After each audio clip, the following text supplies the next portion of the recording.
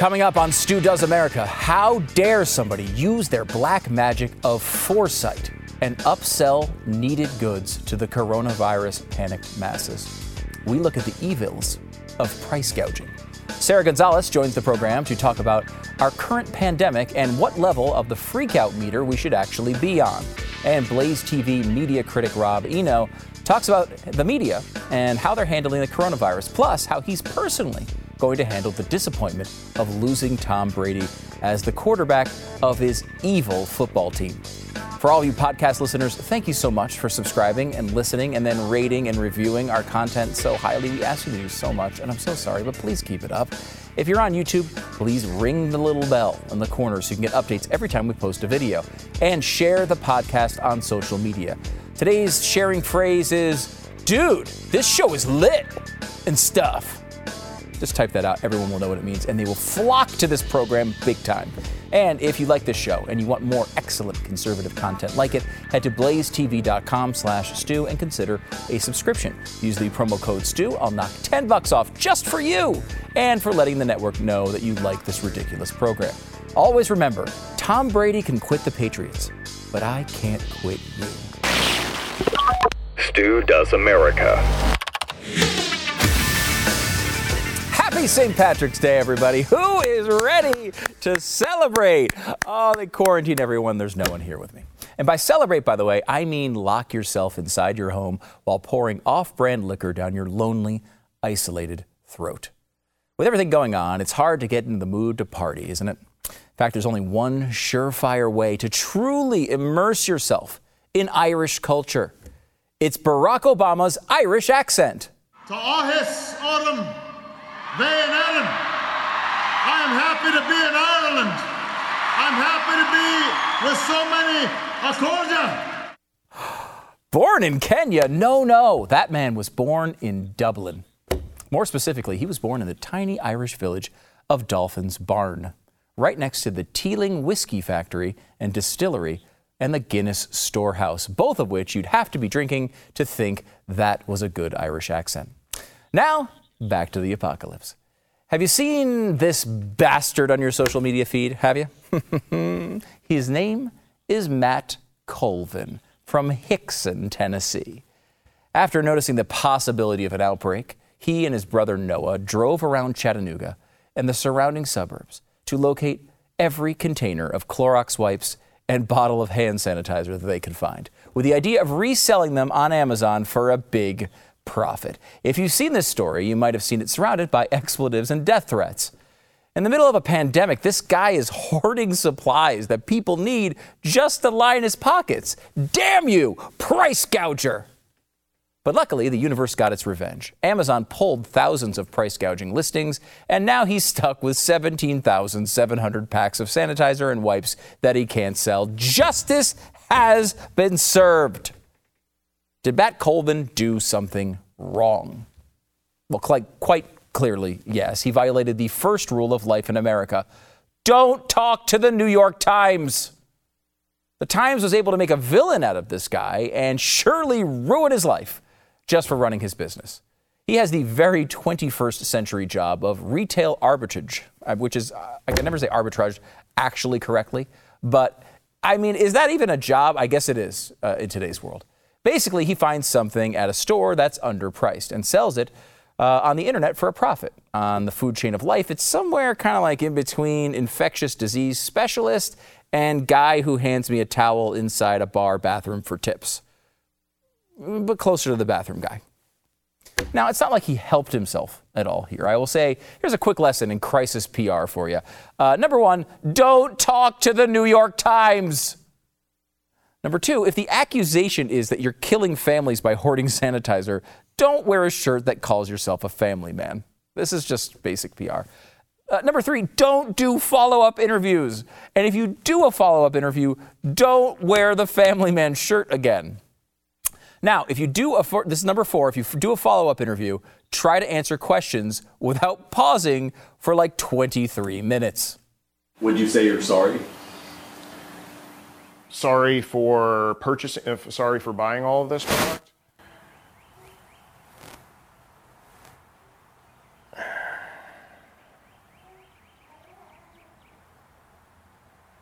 No, I don't think that I would. I love this guy. I don't know what it is about him. I love him. Did he actually do anything wrong other than talking to the New York Times? Here's the thing, and this is difficult to hear for a lot of people. Price gouging is good. Why? Well, first of all, what is the actual cause of the problem here? Supplies are low because people are panic buying way more sanitizer than they need. Guess what stops that? Price gouging. Price gouging stops panic buys because you're not going to buy 29 cases of Clorox wipes if they're priced too high. You'll only buy what you need. The problem here is that the stores didn't adjust their pricing for the demand, so it attracted an army of people in ridiculous Family Man t-shirts to grab as much as they could hold. Not to mention, price gouging gets resources to areas that don't have them. If you ever had a hurricane and you had an area just devastated, charging $8 for a bottle of water is evil, right? No, not at all. People go the opposite way than everyone else following a natural disaster. They're not going to do that to charge 85 cents for a bottle of Aquafina. The profit margin, if it gets big enough, it will attract people willing to take chances and go into difficult areas to reach. Of course, 99% of people who see someone truly in need and with no resources are going to help them out anyway. But we want to incentivize people to serve areas in need, not drive them in the other direction. Another example, if it's, let's say, snowing and miserable outside, do you want to drive? No, you're probably going to stay in, right? Unless you absolutely have to go. So why would an Uber driver bother picking anyone up? Surge pricing. They're willing to deal with the additional hassle for the promise of higher profits. Does it make them evil because they didn't want to drive around in more difficult conditions for the same exact amount of money? No, there's increased demand and they should be rewarded for bringing the supply. Going back to the example of our Family Man and his sanitizer. The person in San Diego that really wanted hand sanitizer badly enough to spend $40 on it had no ability to purchase the sanitizer being sold in the hole-in-the-wall corner store outside of Chattanooga. And the people near the hole-in-the-wall in Chattanooga hadn't purchased it. Price gouging moved the item from the place where it was sitting on a shelf to a place where it was needed. Plus, it lets individuals make decisions about their lives instead of government. What exactly is the price that this guy's supposed to be charging here? Do we know? If he drove around all weekend finding this stuff, obviously there should be some markup, right? He spent his time, his gas, and he took the risk. How much is he allowed to charge? Can he charge $4 for something that cost him $2? $8? $16? $160? Here's an idea. He charges whatever the hell he wants. And if he charges too much, nobody buys it. If you think the price is too high, you don't buy it either. You're an adult. Price gouging, ridiculous term, treats you like you're an adult. You should be happy with that. The bottom line is, of course, that no shortage exists if this stuff is priced at market levels in the first place. And what outcome is better? The outcome where our Family Man makes a bunch of money and thousands of people receive a product that they wanted for a price that they were willing to pay, or the outcome where 17,700 packs of sanitizer remain in his garage unused? Which one sounds more wasteful? Well, the government, of course, came up with a third outcome. They just took all of his stuff for free. Well, technically, he donated it to a local church, and the government took 1/3 of it as well. I'm not sure how the government convinced him and pulled that one off. Maybe it was because they were currently investigating him for price gouging. What actions did he do exactly? Sanitizer and Clorox wipes aren't even essential items in this crisis. Soap and water actually work better. Sanitizer is quite literally a convenience product. It is a luxury that you don't even need, sort of like a shirt that describes yourself as a family man. Of course, it's going to cost him a lot more than he spent on sanitizer. His life is basically ruined. He received hate mail and death threats, while one man even banged on his door at his home late Saturday night. People have posted his address online. He was harassed online. One email said, "Your behavior is probably going to end up with someone killing you and your wife and your children." Mind you, this is all reported by the New York Times as if they didn't have anything to do with it. Can you believe this? I can't believe it, guys. This poor guy who bought all the sanitizers getting death threats, and we just can't figure out why. Maybe it's a stupid T-shirt. More importantly, and I really hope Matt Colvin hears this, why are you talking to the New York Times again? How is this possible? These people are trying to get you murdered for selling Purell. Stop talking to them. Who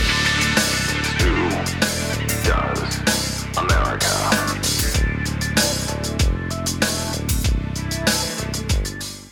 Let's say you have a lot of Purell and Clorox wipes that you need to protect at your home. With home security, there's two ways you can go about doing that. There's the traditional way, of course, where you wait weeks for a technician to do a messy installation that costs a small fortune. Or there's the other way, SimpliSafe. SimpliSafe is everything you need in a home security system. It's award-winning protection, two-time winner of the CNET Editor's Choice Award. It blankets your entire home in safety. You get comprehensive protection for all your entire home, outdoor cameras, doorbells that are going to alert you to anyone approaching your home, entry, motion, and glass break sensors guard inside. And you barely notice it's there because it's really remarkable. You can set this whole thing up yourself. Anybody can do it. Takes 30 minutes to an hour. I mean, if you're me, maybe an hour 15. I mean, if you're really slow. But that's just me. And there's absolutely no trade-offs to your safety because you're getting the army of highly trained security experts ready to dispatch police to your home at a moment's notice 24/7. And it's only 50 cents a day with no contracts. That's why The Verge calls SimpliSafe the best home security system in America. Go to simplisafe.com/stew today. You're going to get free shipping and a 60-day risk-free trial. You got nothing to lose. Go now and be sure to go to simplisafe.com/stew. Make sure you use /stew because that's how they know you watch this stupid show. It's simplisafe.com/stew. Joining me on the program, thankfully, because you don't want to have to stare at this anymore. You know, it's awful. Guest Sara Gonzales, host of the Blaze TV's The News and Why It Matters, and Sara Gonzales Unfiltered on YouTube. She's also recently given her celebrity endorsement to the spring's hottest new product. It's the official Keep Your Media-Driven Panic the Hell Away From Me isolation bubble. It's nice. It protects yourself not from the coronavirus, but from the coronavirus panicked populace. So that's just I don't know how much they paid you, but it wasn't enough. Welcome to the program. That's what I'm saying. Thank you. This is interesting because we had a conversation about this yesterday on news about what the government is doing to try to stop the spread. I think you're on the same page where this is a serious thing we're looking at. We don't know where it ends up. Yes. But on the other hand, we're a little scared about restricting people going out to bars, out to restaurants, because of the precedent that it sets. Is that mainly where your worry is, or do you feel like it is more related to, the economy and these local businesses? I think it's both, but I would say if I had to pick one that most concerned me, it certainly is the slippery slope that, the precedent that it sets, that whenever the government deems something to be a threat to, national security or the safety of the people, they can then tell private businesses, you have to close down. Now, this grocery store, you guys can stay open, but you have to close down. It just feels a lot like the government picking winners and losers in an economy that's about to be devastated from the fact that the government is about to pick winners and losers. Yeah, no, it's true. And that is a real worry. I mean, you can see scenarios where a left-wing president decides, I don't know, climate change is a real issue, and you oil companies, well, you're the ones doing the damage and you need to close down. I mean, some of that's probably a little bit conservative paranoia, but some of it's probably real, right? Like, we don't know. And one thing we could probably be sure of is after this, if we get by it and everything's fine, and at the end of the day, things go back to normal, there's going to be some sort of Patriot Act style power grab that they're not going to want to give this power up. They never do. They never do. Once they take the power, they never give it back. And you see this with all of the national emergencies, that they declare. And then you go back 10, 20 years later, and they've never actually taken that back, right? Yeah. It's still in effect because that's not what the government is in business to do, is to take power away from themselves. Right. They're not here to do that anymore. So I do think that it's a really scary precedent to set. And again, I mean, I feel like in this country, like it or not, we all kind of have the freedom to be stupid. Mm-hmm. We also have the freedom to be smart. So if we choose to self-isolate, that's our choice.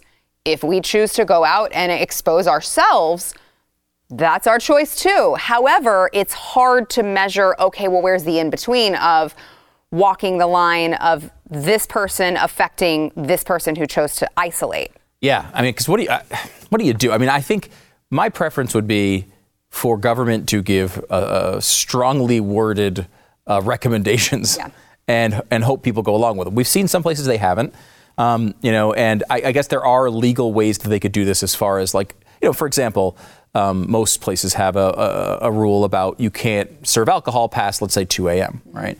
They could theoretically move that to 7 p.m., right? Now, that's not good for the businesses. No. But it's not good for the people who are quarantined. It's not good for the drunks at all. That's the main concern. But I mean, you could change rules. You could do things like that. There are restrictions. I'm not always comfortable with those restrictions as they stand. There probably are ways they can legally do it. What else do you do, though? I mean, because I haven't seen any, there's never been a clear punishment if you were to violate one of these things. Right. This happened back in the Boston bombing. If you remember, those guys are out there, they're blowing things up, they're shooting people. They say that everybody in Boston, like, required mandatory stay in your place. Now, they can't really do that per se. If people left, what are they going to do? I guess they could, impound their cars and they could try to arrest them.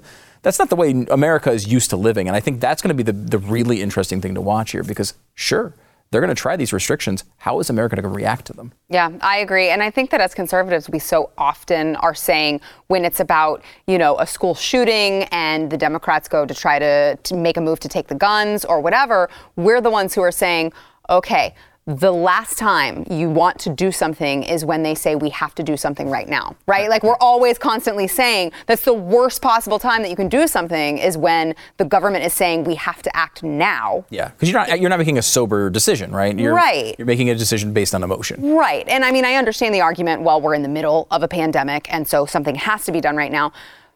But it just feels like, okay, but once this is all over, where do we go from there? Right, because I feel like that is a battle we need to prepare ourselves mentally for, because even if we get through this and everything's great and it's the best case scenario, whatever that is, which is still kind of scary if we believe the experts on this, but at the end of this, there's a battle for rights. Mm-hmm. There's a battle that conservatives are going to have to take up, and the leftists, of course, going to try to take them away, as they usually do.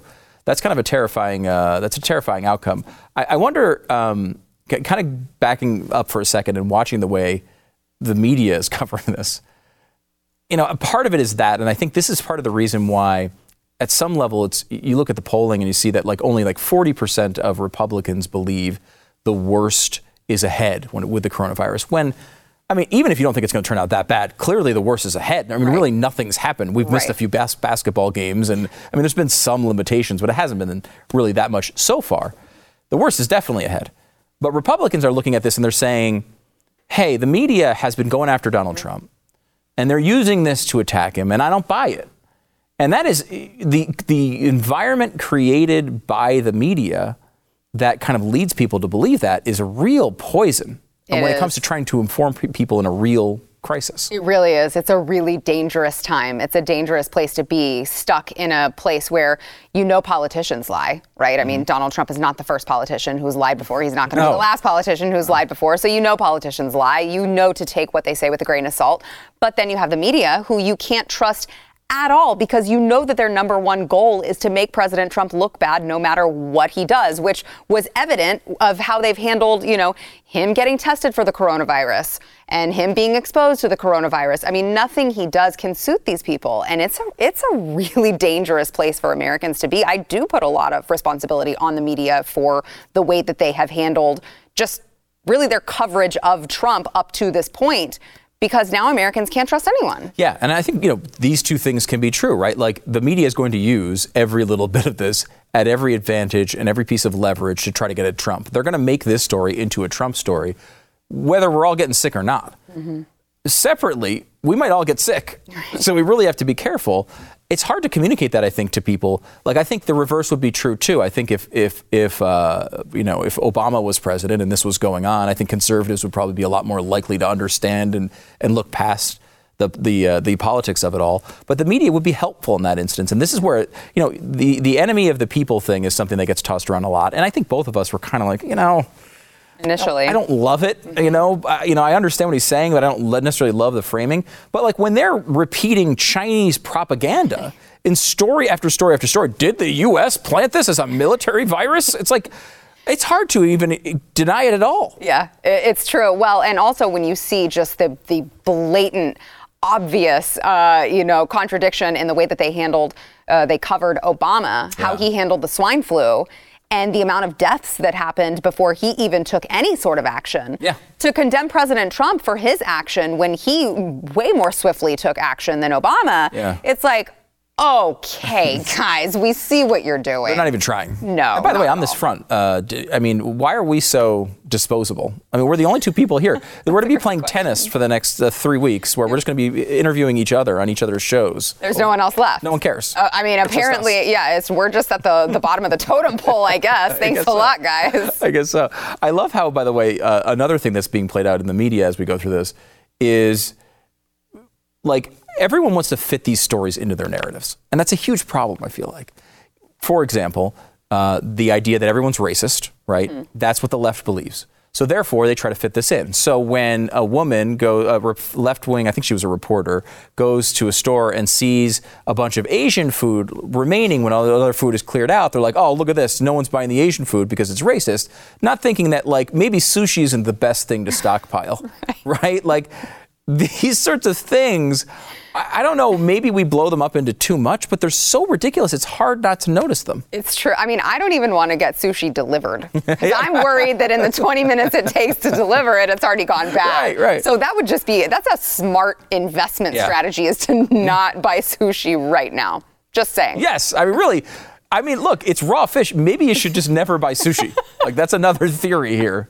Just let the cooks just like put it on the plate and you can eat it. And if you're not going to the restaurant, probably don't get it. It doesn't seem like a good idea. Let me switch gears a little bit here.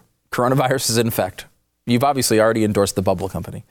What is home life like, right? Because you are in the same situation. We both have young kids right around the same age. They're going to be home for a while. This is not going to be, Donald Trump said yesterday that it's going to be July or August until we get our hand around this. This is going to be quite a challenge for parents. Home life is hell, Yeah, to answer your question. Okay, all right. Home life is hell. I think if coronavirus doesn't kill the parents, they're just going to jump off bridges themselves by the end of it, because that's tough. Because you're not only keeping your kids home from school, you can't take them anywhere else. Yeah. You can't take them to the movies. You can't take them to a restaurant to go out to eat. You can't take them to the Chick-fil-A play place. The trampoline park. You can't take them anywhere. I mean, it's going to be maddening. And the poor kids, they don't understand. I know. And you don't want them to understand, right? I mean, it's a serious thing. Hey, sorry, we can't do this because hundreds of thousands of people might die isn't the greatest thing to do either. It is difficult because, when you're trying to figure out, they're talking about don't even have play dates, some of these people. That is incredibly restrictive. What are your kids doing? They're going to be like on the iPad for 4,000 hours a day, and that's not parenting either. Right. Yeah. Not to mention the long-term consequences of that. You got to add in homeschooling on top of this. Yeah. Right. Right. Which makes it difficult if both parents work too, because the situation that my husband and I are in, we both work full time. We're both up here. Yeah. So once you throw in online learning, I'm like, I don't know when that's going to get done. Yeah. When does that get done? I have no idea. How does it feel that both people in your family are both disposable? They've said both of you have to come in here. At least they wish you luck, son. Yeah. Good luck with both of us goners. Foraging through the forest for berries. Yeah. That's the way this ends. We've got a couple rolls of toilet paper left and some canned goods. All right. So have they given you an idea? Are you here all week? Do you have any idea what's happening with the show? Can people come on the show? What is the situation? As far as I know, we are still here. We are not going away. Until we die, right? And then there's a lawsuit, and then they have to shut down the show. But if we bring in outside people, we've got to be very careful. They can't have traveled anywhere recently. They have to have been isolated at home for the most part, and then come in, and then they have to sign a waiver, I think, that they've not had a fever or been exposed or anything. This is like Glenn Beck nightmare scenario coming true. It is. Right? Like all the times we've had him on talking about worst case scenario, and Glenn, he'll admit it. He's a catastrophist. His mind goes to these places. And usually it comes out, some of the stuff has obviously come true with the ISIS, and there's been many things. There's been economic trouble. He's called before. But this is different than anything I've ever been through in my entire life. It really is. It's true, and I wonder if a part of him is a little bit excited that like his prepper part of him is like, oh my God, I finally get to bust into my stash of all of this emergency food that I've been storing up forever. I have so many dried beans I've been waiting to eat, and here they are. I'm very excited. All right, well, you can watch Sara Gonzales, I think, on the News and Why It Matters, and of course on YouTube as well, Unfiltered. Sara, thanks for coming on the program. Thank you. I appreciate it. Unfiltered on YouTube is there as well. Make sure you subscribe to that. And if you'd like to see more of her and me and about 500 other awesome people, subscribe to Blaze TV. blazetv.com/Stu.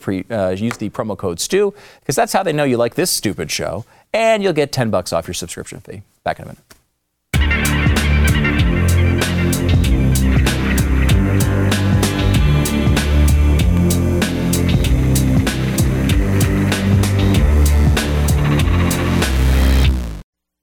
Certainly a lot of do as I say, but not as I do type of stuff going on with this coronavirus. Have you noticed that at all? It's kind of one of the things I've been picking up a little bit in the media. Bill de Blasio, who was banning people from going to the gym, decided to slip in one last gym appearance. Because, look, the guy's basically The Rock. Look at him. You know, you look at a picture of Bill de Blasio, you're like, that guy must be at the gym a lot. I can tell he cares a lot about his level of physical fitness. And that's what you think of when you see Bill de Blasio, because of how shapely he is. He looks like he could just step right into the ring and like Creed 3 and be the opponent of Adonis Creed. That's the way I see it. But anyway, he went to the gym and he had no real good excuse for it. So he decided the next day to try to come up with one. And here it is. I knew in advance that it was a very socially distanced situation. There was almost no one there. I had heard that information prior. I suspected that we were all going to be about to close them down, and this would be the last chance to get some exercise. I got no exercise whatsoever over the weekend. I was in this building a huge percentage of the time. I need exercise to be able to stay healthy and make decisions. I'm going to figure out some new way to do it going forward. I did not for a moment think there was anything problematic because I knew the dynamics. And again, I have to stay healthy so I can make the decisions for the people of this city. That's it. You needed to be healthy to make decisions for the city. Is it me, or did the sign language guy not buy that? I felt like in the middle of that, he just kind of gave up, started making obscene hand gestures. I don't even think he was saying the things that de Blasio was saying. You'll have to go back and monitor that for yourself. But that's kind of how I thought that went. So de Blasio tells you, hey, look, you can't go to the gym. I'm just going to go to the gym real quick. Then we have an amazing story from the New York Times. Since the beginning of this, and I've said this to people, the surgical masks, they don't work on this particular coronavirus. It's just the way, we've read it in a million, we've seen it from all these authorities. You don't need to get the masks. They're not effective. It's just not what you need in this particular situation. You need the N95 masks. Remember that? Well, here's the thing. None of that apparently was true. There's a piece in the New York Times entitled, "Why Telling People That They Don't Need Masks Backfired." And it says, the third point is, of course the masks work. Maybe not perfectly and not all to the same degree, but they provide some protection. Their use has always been advised as part of the standard response to being around affected people, especially for people who may be vulnerable. World Health Organization officials wear masks during their news briefings. That was the reason I had bought a few in early January, and I've been conducting research in Hong Kong, which has a lot of contact with mainland China and expected to go back. I had studied and taught about the sociology of pandemics and knew from the SARS experience in 2003 that health officials in many high-risk Asian countries had advised wearing masks. So they told us we didn't need them, and then they said, of course they work. Also, you have this part, the other quote here, if we could. Many health experts, no doubt motivated by the sensible and urgent aim of preserving the remaining masks for healthcare workers, started telling people that they didn't need masks or they wouldn't know how to wear them. Well, they're just admitting they lied to us, and they're saying it's for good reasons, but there's not really good reasons to lie to the people who are voting you into office. It's not okay. I feel like the media complains about that a lot.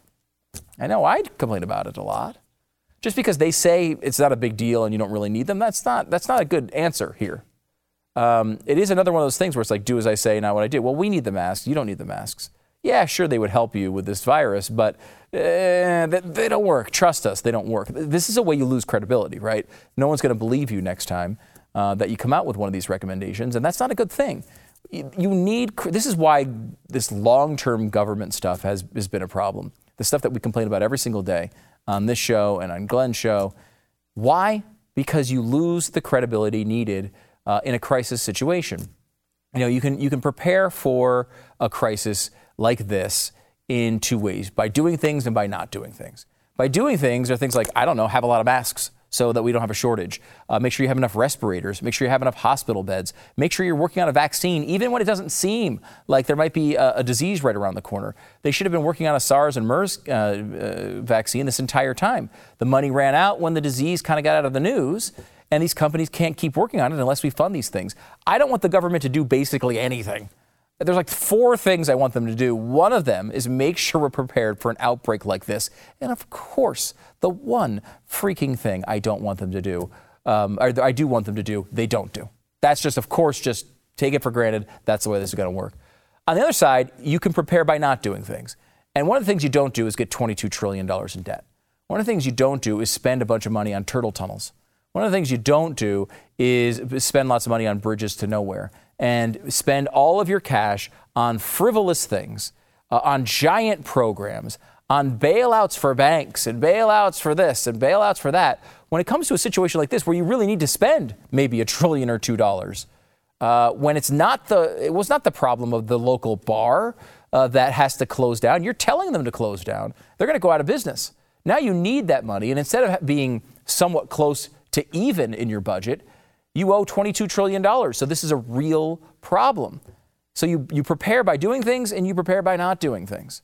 This is the same thing your household would do. You might prepare for a health situation by making sure that you have a savings or insurance. And then you prepare by not doing things. You don't buy the Bugatti. You don't go out and buy the Porsche. You want to make sure you have a little bit of reserve funds just in case something happens. You do those two things. And, our government does the exact opposite. It doesn't prepare for the things that it should be preparing for, and it spends like crazy in good times, so when things go bad, it has nothing to spend. As you would expect, a complete disaster in every single way. Back in a second.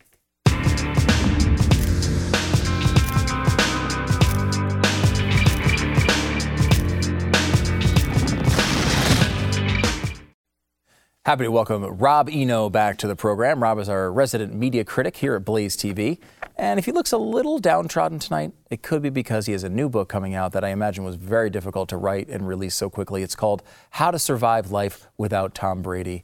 Rob Eno, thank you for coming on the program. Hey, thanks for having me on. It's a very difficult day for you. This is a tough St. Patrick's Day. It's a tough St. Patrick's Day for Bostonians. Yeah. I mean, the governor shuts down, I'm from Massachusetts originally. The governor shuts down all the bars. Mm-hmm. Then Tom leaves. And you get no place to go drink your sorrows. It's unbelievable. I mean, but to be honest, I've been saying this for 6 to 9 months now, that this was going to be Tom Brady's last season as a New England Patriot. Really? I knew it when he didn't go to minicamp, and it was his last season. I knew that he was not going to be back. And I've been trying to tell people for like 9 months on my social media. Prepare yourself. This is not going to go well. Yeah. Get through all your stages of grief now, because you never know if the world's going to end at the same time that Tom Brady's going to leave. I'm a little confused in that I don't know whether I'm going to, from now on, hate Tom Brady, hate the Patriots, or continue to hate both. I feel like I have to let it organically manifest itself and see which one I hate. I can't tell. I mean, as an Eagles fan, you can't really hate us that much. You beat us in one. There's two teams that we've lost, in our 9 Super Bowls. Yes. Over the past 20 years. The Giants, embarrassment of Richards. Who cares about that? Who cares about the Giants? Just ignore that. Yeah. It's the Eagles. The Eagles, that's the real one. Yeah, the Eagles won, and, the other team that might be in your division. Yeah, well, I don't even know who won.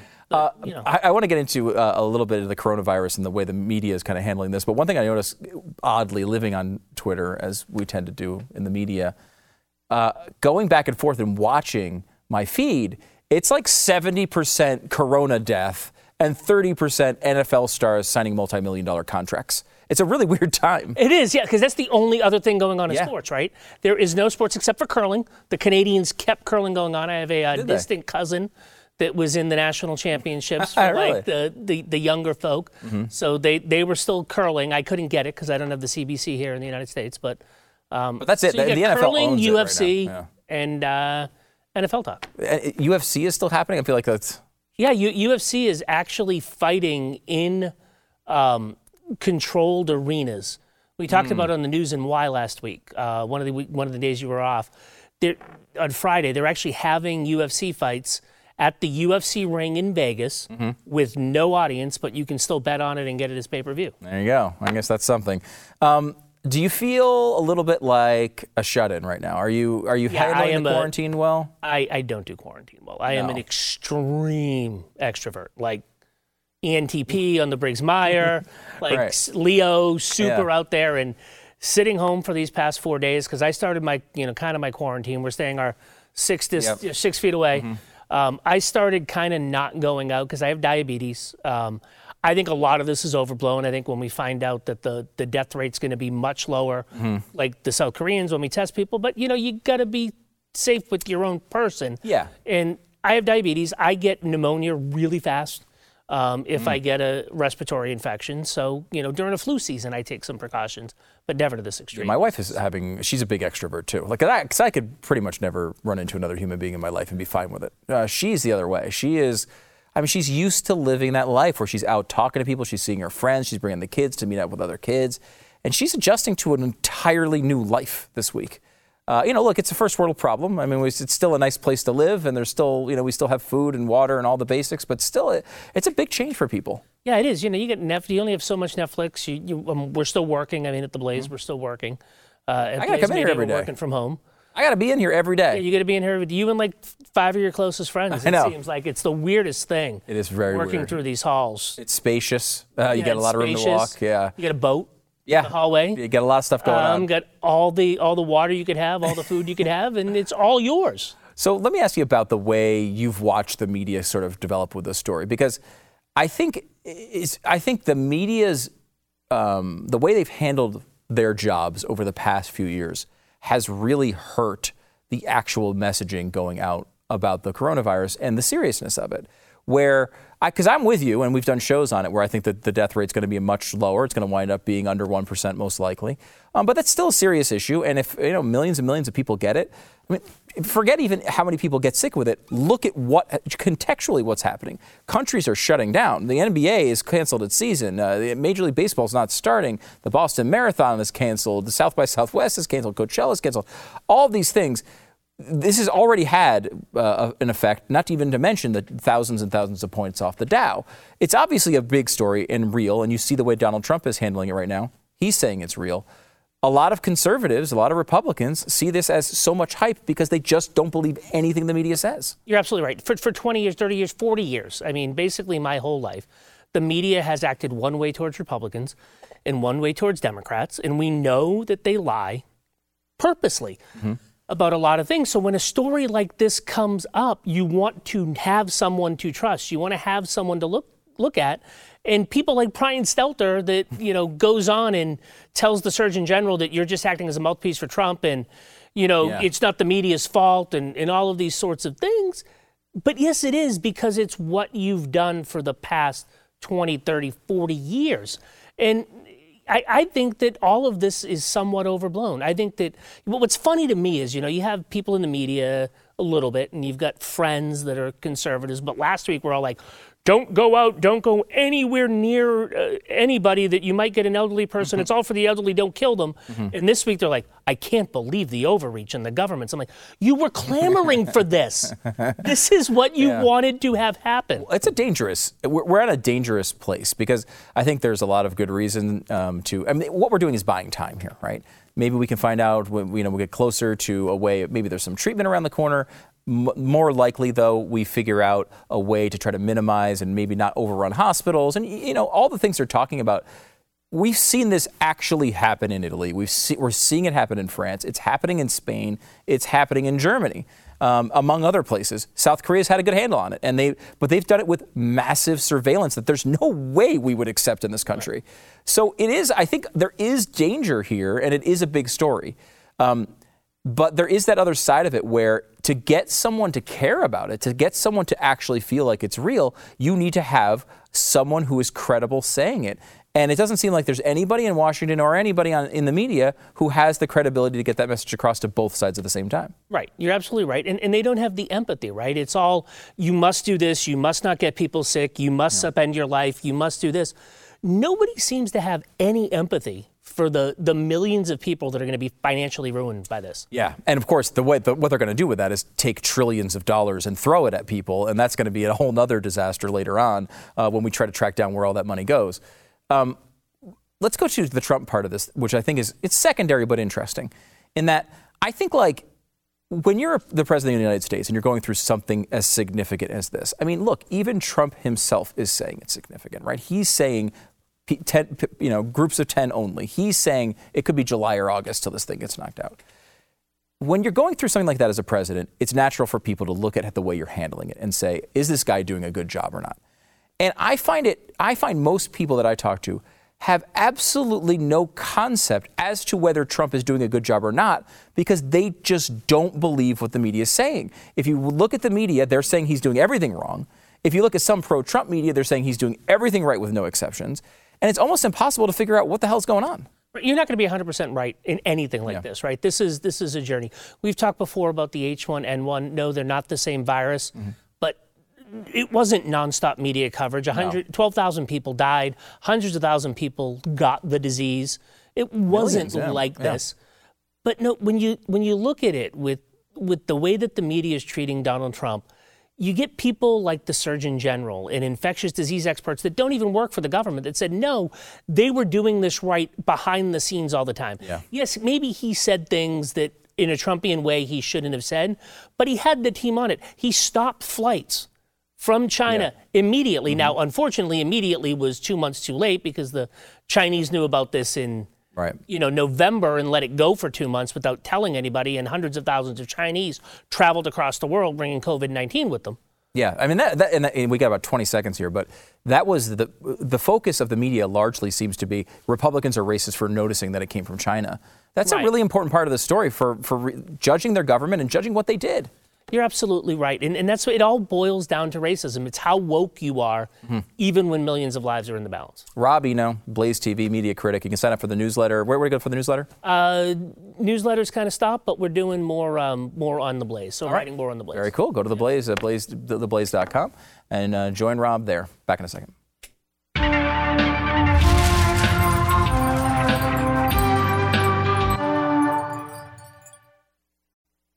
Let's say after that segment, I invited Rob Eno out maybe for drinks or to hang out for a little while.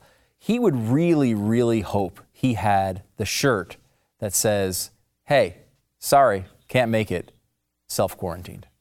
Because that's an easy way to get out of anything that you don't want to do. And Rob would be like, oh, gosh, I really don't. I mean, it's much easier than just breaking the news to me that you don't want to hang out. It's no big deal. You got the shirt on. You should get it. It's at studoesmerch.com. That's there. The Nancy Pelosi pens. They're there. You can go hook yourself up there. And, of course, subscribe at blazetv.com/Stu. Use the promo code Stu because that's how they know that you like this stupid show. A lot more coming up tomorrow. I mean, at some point, it'd be great to do something that's not about people getting sick. I don't know. Maybe that's in our future at some point. Long, distant future.